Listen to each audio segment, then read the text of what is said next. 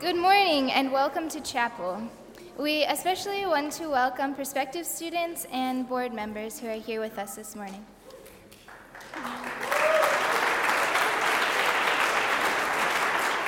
We also acknowledge that today is our last day of our Sexual Violence Awareness Week, and today is Purple and Teal Day to show our support and solidarity. So it's great to see lots of purple and teal out there. All right, I'm Renee Weaver. And I'm Emily Craybill. And this summer, we were both a part of the Ministry Inquiry Program, which is a program where Goshen students are placed within a congregation or ministry setting for the summer and serve that community in a variety of ways. I was working here in this church, actually with College Mennonite Church, but my Ministry Inquiry Program was a bit unique in that it was a mixture of service, inquiry, and ministry. So I was helping to coordinate a 6-week deaf camp here for children in the area. And I was in Elkhart working at the Mennonite Church USA offices, and I was working as an intern with the executive board on a women in leadership project. The goals of the MI program are to encourage students to explore their personal and spiritual identity. This summer, 8 Goshen students participated in the program. Last May term, the MIP students led a send-off chapel where we reflected on the upcoming summer. We invited people to come to the front and write their summer hopes and expectations on a paper leaf and put the leaf on a tree up at the front. As a group, we reflected on the symbolism of being one tree with many different leaves.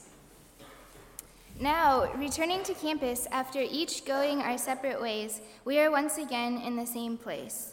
As our MIP group has realized, rather than being changed by what we expected from our summers, we found most meaning in the unexpected encounters along the way. Today, you will hear some stories from MIP students about how they found God in those unexpected moments. We invite you to also reflect on what the unexpected looks like in your lives. We now light this candle as a symbol of God's presence here among us. Please join me in prayer. Spirit of peace, quiet our hearts, heal our anxious thoughts, free us from our fretful ways, breathe on us your holy calm, so that in the stillness of your presence, we may open ourselves to trust and be transformed in the unexpected. Amen. We now invite Justin to come up and lead us in a song.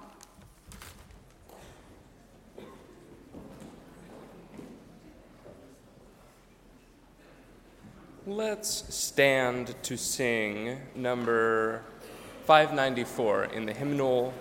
Number 594, Lord, You Sometimes Speak. And we'll sing verses 1, 3, and 5.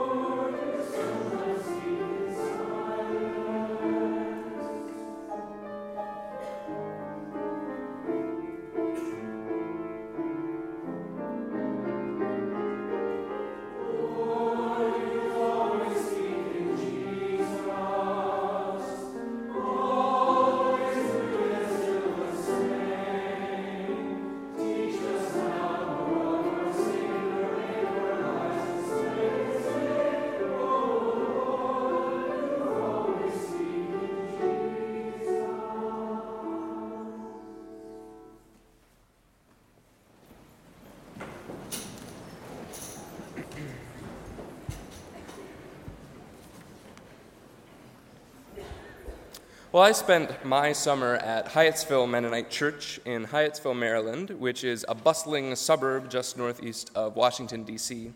And while I can think of quite a few unexpected moments from my ministry inquiry work at Hyattsville, two incidents stand out to me as particularly meaningful encounters with the God who meets us in unexpected places. The first came a few weeks into my time at the church in the form of my first official pastoral care visit. Now, because Hyattsville is a metropolitan church that attracts a lot of professionals who live and work in the city, the congregation includes a large population of young families and middle-aged members and barely any elderly members. In fact, on my first Sunday with the congregation, I met the person who my supervising pastor, Cindy, described as our one old person.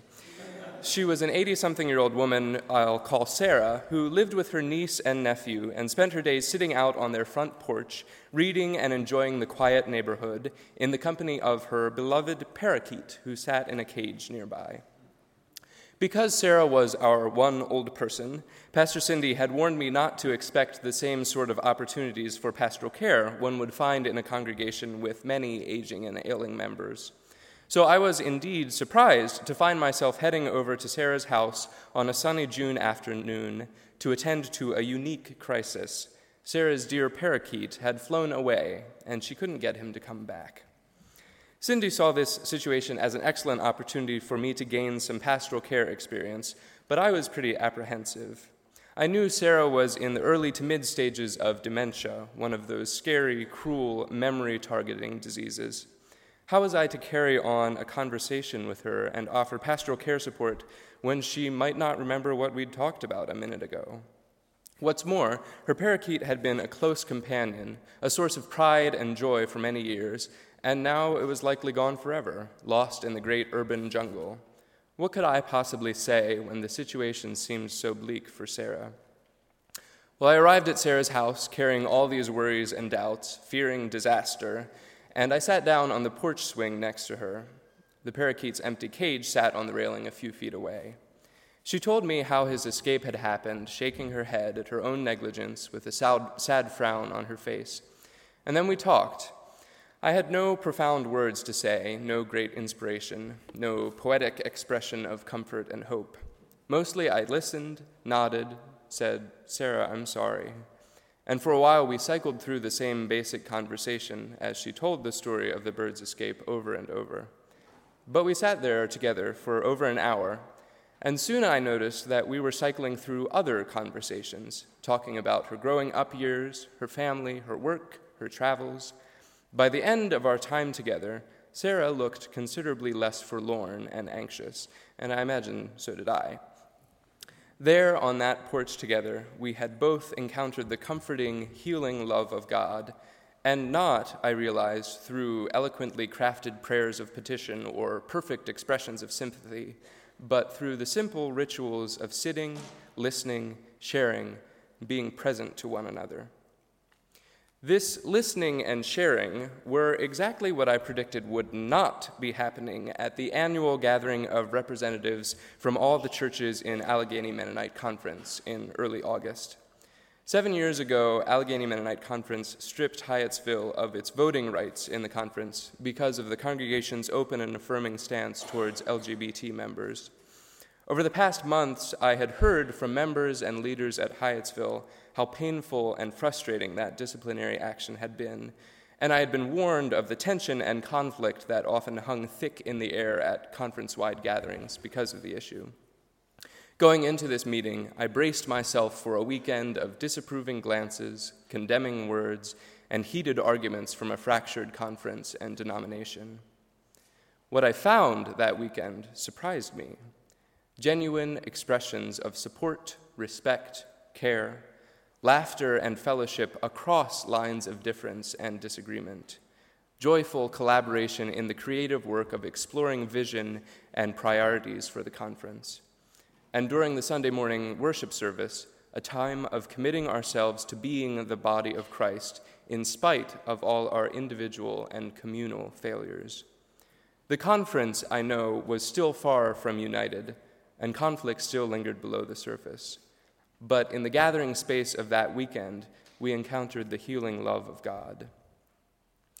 Nothing is lost on the breath of God, says one of our hymns from Sing the Story. Nothing is lost forever. I think this may have been my main takeaway from the summer. No feather too light, no beginning too late, no beloved pet too small, no church too fractured. God's love will remain in the situations we least expect to encounter God, holding us forever. So I invite us to sing now, Nothing is Lost on the Breath of God, number 121 in Sing the Story. And we'll sing better if we stand, so let's do that.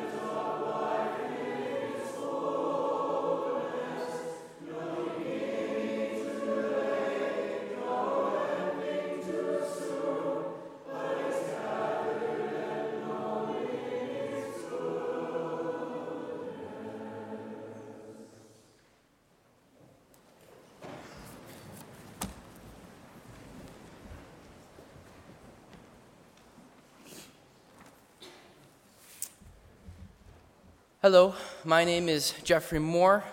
I'm a senior communications and Bible and religion double major, and I spent my summer at Oak Grove Mennonite Church in Smithville, Ohio.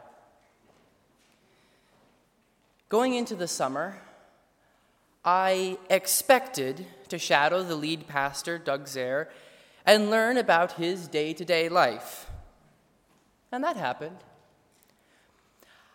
I expected to do some pastoral visitation, meet some really interesting people, and that happened perhaps a little bit more than I anticipated. I expected to learn how to preach, to lead music, to teach Sunday school, and some of that happened too.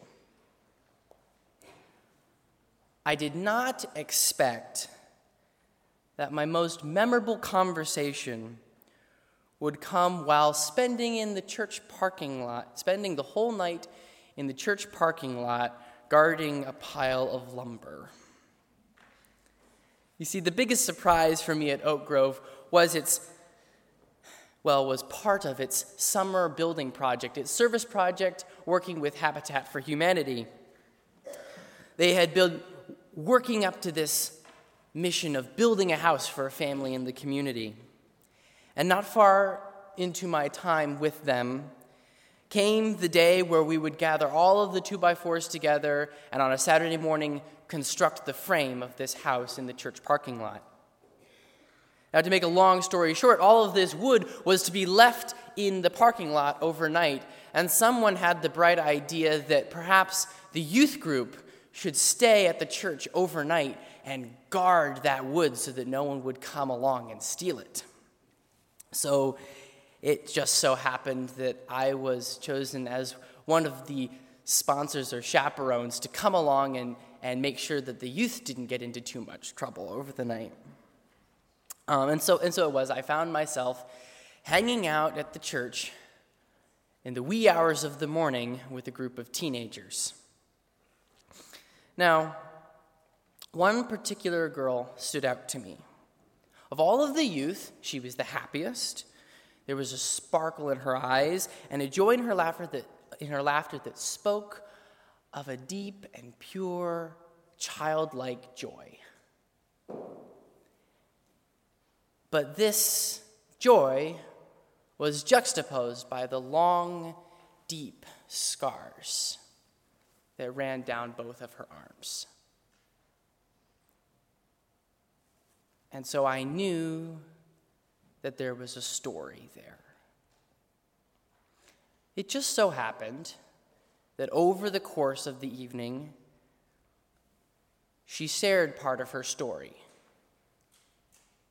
And I have never heard of such pain and suffering in someone so young.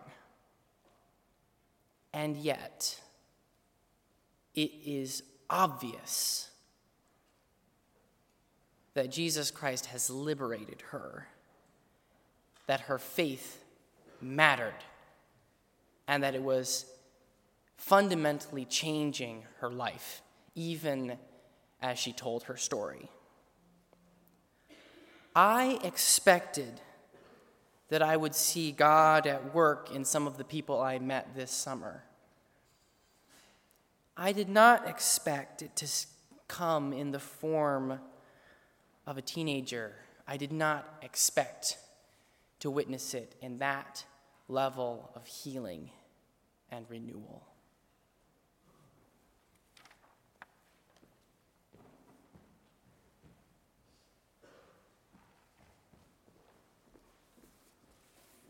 Good morning.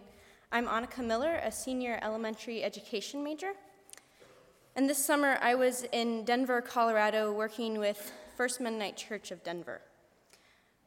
When I applied to the inquiry program last year, I did it because I didn't necessarily know what else to do that summer.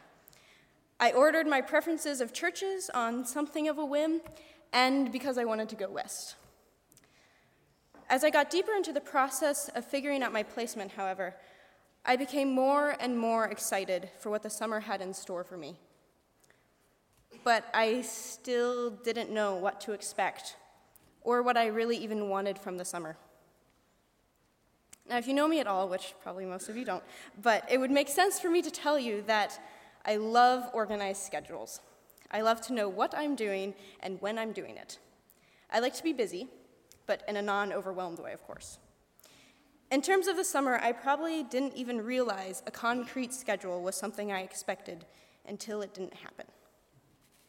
Oh, sure, from the beginning of the summer, I knew what I was going to do every Sunday: worship lead, or do children's story, or preach. But I didn't have a daily structure. Vern, the head pastor, gave me books to read, and I love to read, but books about theology take me a while. And that's what I was reading. Most days, I wouldn't even go into the church because I found it easier to read in a coffee shop or a park. I didn't expect my summer to be so unstructured. I didn't expect to spend so much time with my hosts, Dave and Gwen. I ended up running a lot of errands with Gwen, or going grocery shopping, or going on a walk, or going house hunting with them. They were selling theirs. And from these times, I learned a lot. I learned about their lives. I learned ways to articulate my faith. I learned a lot about myself. And I learned where the best ice cream places are in Denver. This didn't necessarily happen in one life-changing moment, though, except for maybe the ice cream places. And I can't pinpoint one life-changing conversation with Dave or Gwen, or other people I met, Jenny, Don and Theta, or Vern. But through conversations with Jenny and Theta, 2 women pastors, I learned that seminary might not be so bad. Through other FMC members, I learned that church can be a Sunday night jazz in the park with friends, food, and good conversation, surrounded by thousands of people. I learned that church can be a Thursday morning breakfast time with 70 to 90-year-old men who pride themselves on the fact that most of them are former pastors who have left the church. I learned that church can be sitting outside the Carlsbad Caverns in New Mexico, watching thousands of bats spiral out of the caves. And I found church with anyone I hiked up a mountain with. This summer, I expected to have structure, to be in a church building most days. Instead, I found church and God in relationships I was able to make because I didn't have a strong structure. I was stretched out, and my faith formed in a slow way. People shaped me because we were present together without an agenda. Thank you.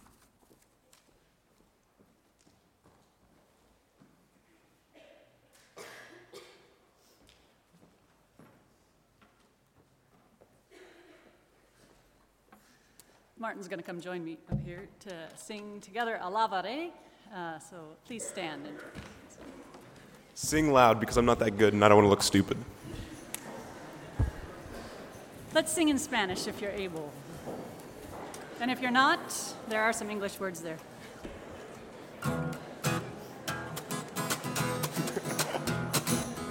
Alabare, alabare, alabare, alabare, Alabaré a mi Señor.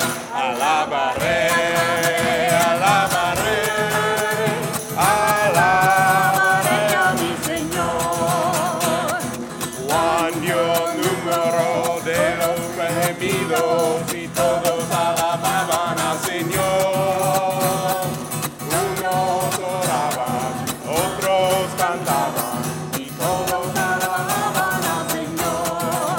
Alabaré, alabaré, alabaré a mi Señor. Alabaré, alabaré, alabaré a mi Señor. Dios tan grande como tú, no lo hay, no lo hay. No hay Dios tan grande como tú, no lo hay, no lo hay. No hay Dios que puede hacer las cosas como las que haces tú. No hay Dios que pueda hacer las cosas como las que haces tú. Eres tan grande y con ejércitos, vamos Santo Espíritu, Tú es con espadas y con ejércitos, mas con su Santo Espíritu. y estos Montes se moverán, y esos montes se moverán, y esos montes se moverán, mas con Santo Espíritu. Alabaré, alabaré, alabaré a mi Señor. alabaré, alabaré, alabaré a mi Señor. Amen.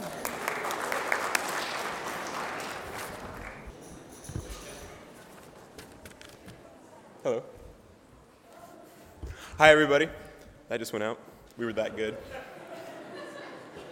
I'm Martin Hofkamp. I am a third-year Peace, Justice, Conflict Studies major, and I study Spanish, and I'm from Peabody, Kansas.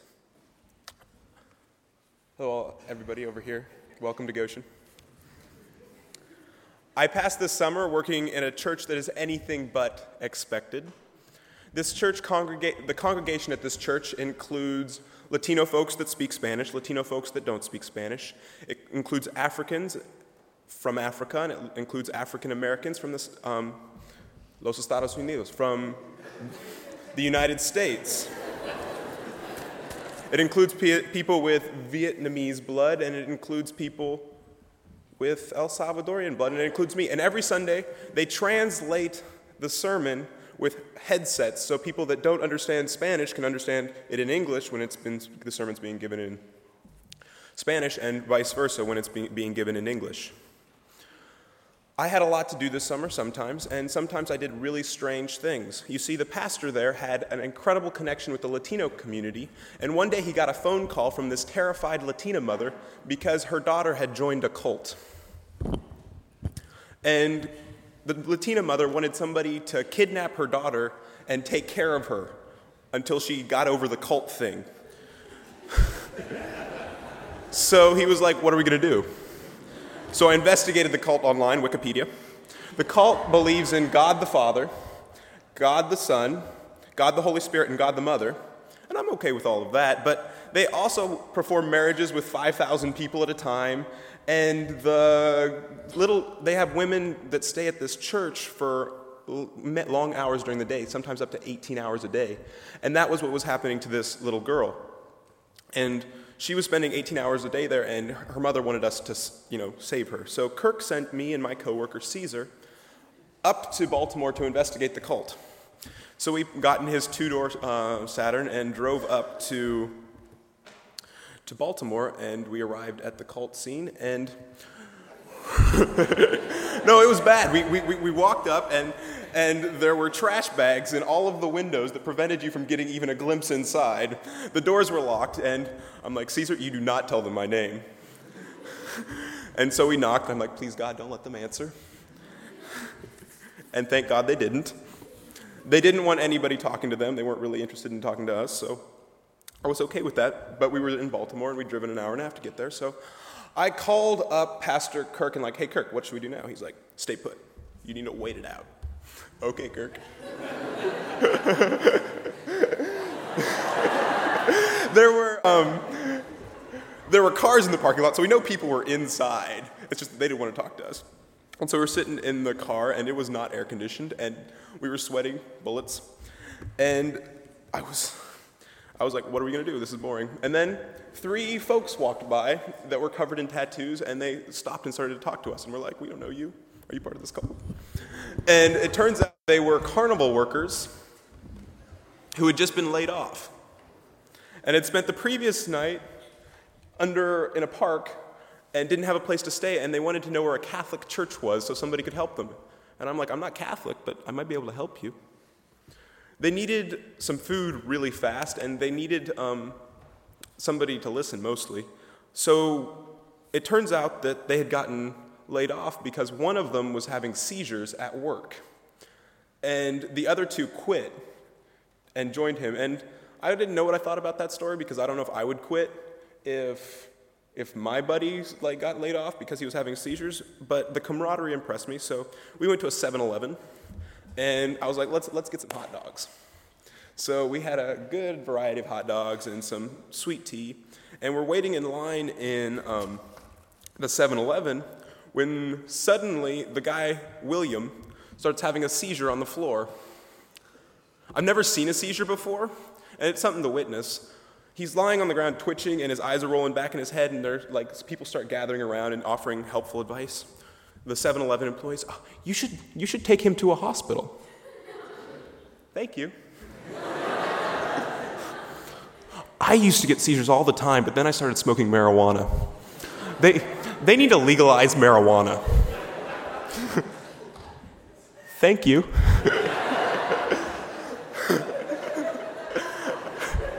I ignored his whatever it was for legalized pot, and I was like, what are we going to do? And John, the most talkative of the group, was like, we got to take him home to his family in Georgia. They know how to take care of him. Yeah, that's 14 hours from here, and we've got a 2-door Saturn, and it's rusting out of the bottom, and I don't know if we can all fit. And they're like, oh, no, don't worry about it. You don't have to take us all the way to Georgia. His wife, she's coming to pick us up here, and we can just take us down a little ways south, And I'm like, these guys are kind of intimidating. They're kind of burly. They were like moving tents and stuff for the carnival. And and they're speaking in terrible Georgian accents that I'm not going to intimidate here. Y'all, it's like, we're not into that naked stuff. That would be like the vernacular. And so we decide that we can give, I was like, oh, but we have a car. We can give you a ride from Baltimore to Washington, D.C. That sounds like a good idea, right? And so I went back to join Caesar, who was still standing watch at the cult. And, right, there's a cult involved. You forgot that, didn't you? And we go back to the cult, and they'd open the doors because they were letting out the congregation. And the congregation of this cult was like a dozen teenage girls. And the pastor was, a man in his 40s with slicked back hair and kind of creepy.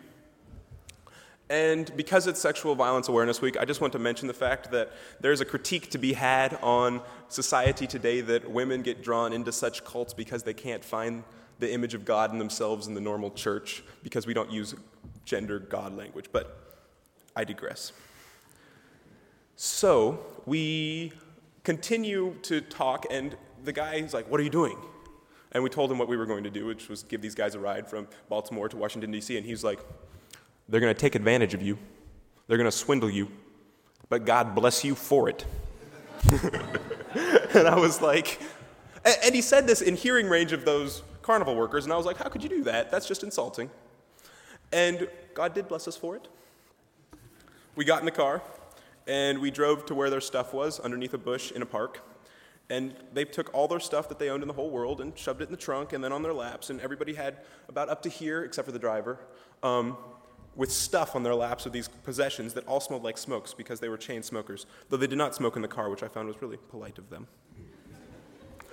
So we were in the car driving, and the traffic was terrible. We were inching along, and so we started to talk, because that's what you do on long car rides, you talk. And I started asking questions, and I like asking questions, and John started telling me about his life. He told me about training lions and bears, and he had the scars on his arms to prove it. He told me about how the carnival mistreated the workers, how they paid them less than they charged them for room and board, and then turned off the electricity as soon as the show was over so they couldn't take hot showers. They told me about how carnival workers used to make so much more money when kids actually had to go outside to entertain themselves and weren't just on computers all day. He told me how the carnival was full of undocumented Canadians who were running from the Canadian law enforcement.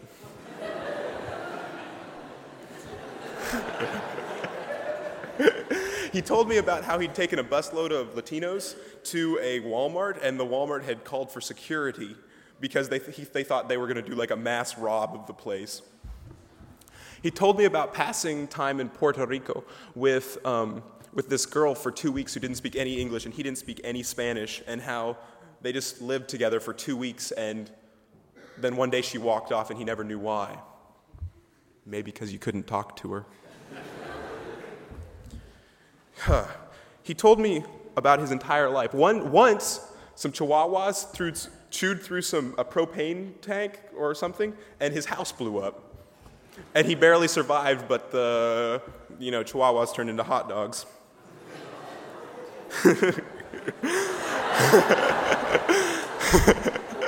Right?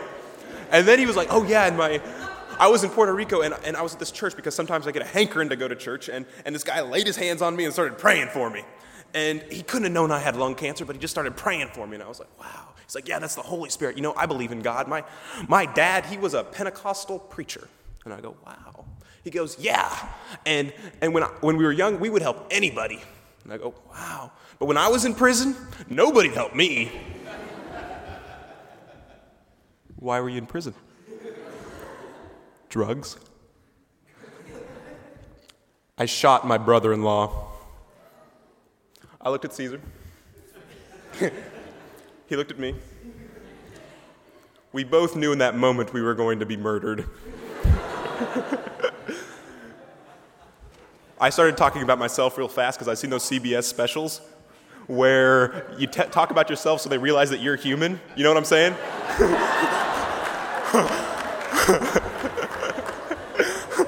Let me tell you about my sister and my mother and my father and my family and my community. I think it's a shame that people don't help anybody these days. We were in this car for 3 hours, and the temperature was disgusting. And we were creeping along, and we finally arrived at where we agreed to drop them off at the subway. And I was like, oh my goodness, they're going to return our good deed with violence, because they could easily do that. There were 3 of them and 2 of us, and they were a lot bulkier than I am. I'm a lot bulkier than I look a lot bulkier than I actually am, especially in this sweater. So we exited the car, and they were like, thank you so much. And then they went inside, and I never saw them again. And I was like, wow, what do you do with an experience like that? Like, I'm never going to see these people again. I have no idea if they're still alive or if they're still smoking. But I think about them sometimes, and I even think about those girls in the cult. But most of all, he told me why he shot his brother-in-law. It was because he was beating his sister. And I think about what I would do if someone was beating my sister. I mean, their stories were strange, and it was unfortunate that life had put them in a position where he had shot somebody. But if I was in that position, and I was intoxicated, I don't know if I would have shot my brother-in-law if he was beating my sister. So I think that it's important to realize that we meet other people and that they're not that different from us. And I think that it's also important to recognize that it's probably unwise to pick up multiple people in the manner that I did, but I don't think it's wrong. I think sometimes that we should do unwise things because they lead to experiences that are important and meaningful. I think that when we live in fear, we are living in sin. I think it's important to do unwise acts of kindness in order to fully understand what it means to be Christian, but more importantly, to understand what it means to be fully human. Thank you very much.